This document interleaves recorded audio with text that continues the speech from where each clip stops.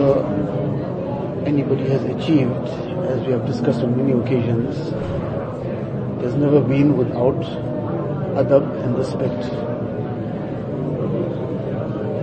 Imam Abu Hanifa rahmatullah alayhi, his caliber, what kind of work he has done, how the ummah is benefiting from that, like all the other fuqaha, millions of people are following the fiqh that he has compiled. This did not come without adab. This did not come without that very high level of respect. Among the aspects of that adab and respect, his ustad was Imam Muhammad rahmatullah alayhi. And after his ustad passed away, he says there was never a salah that he performed without having included dua after that salah for his ustad as well. And while the ustad was alive, he was living 7 blocks away from the house of Imam Abu Hanifa rahmatullah alayhi. Imam Sahib's house was 7 blocks away. There's 7 roads, little pathways or gullies or whatever between his house and the house of his ustad. But despite this distance, he never ever once stretched his legs in the direction of the house of his ustad. Now, outwardly, these things, it just appears that somebody just achieved something, but there was a lot of things that happened behind the scenes.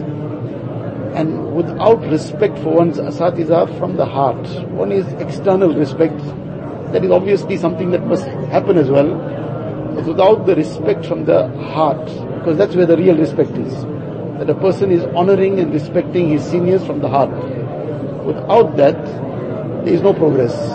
It will appear that a person will be getting somewhere, but this will in time show that he achieved nothing. This respect from the heart is extremely important.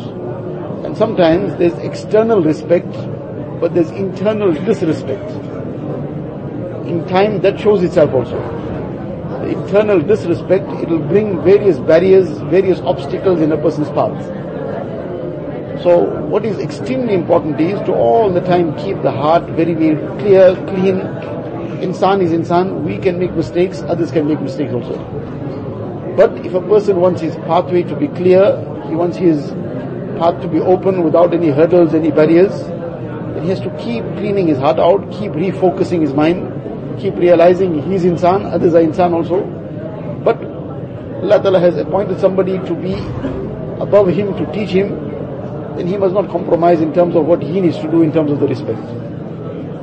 Then sometimes it might be that there might be a mistake from the other side. But his positive reaction to that, and despite that still maintaining that respect in his heart, that will take him by leaps and bounds forward. Because that was now requiring extra mujahada, extra effort. So that will take him at a higher speed ahead. But he must maintain his respect all the time. So this is something to always be very conscious about. No matter how much this is emphasized and how much it may be stressed, it is not sufficient, because this is still greater than that. The respect aspect of adab is still greater than all the emphasis that we can place. This is something to keep reminding ourselves, reminding one another, and refocusing ourselves from time to time, that at no cost can I afford to ever compromise on the aspect of adab.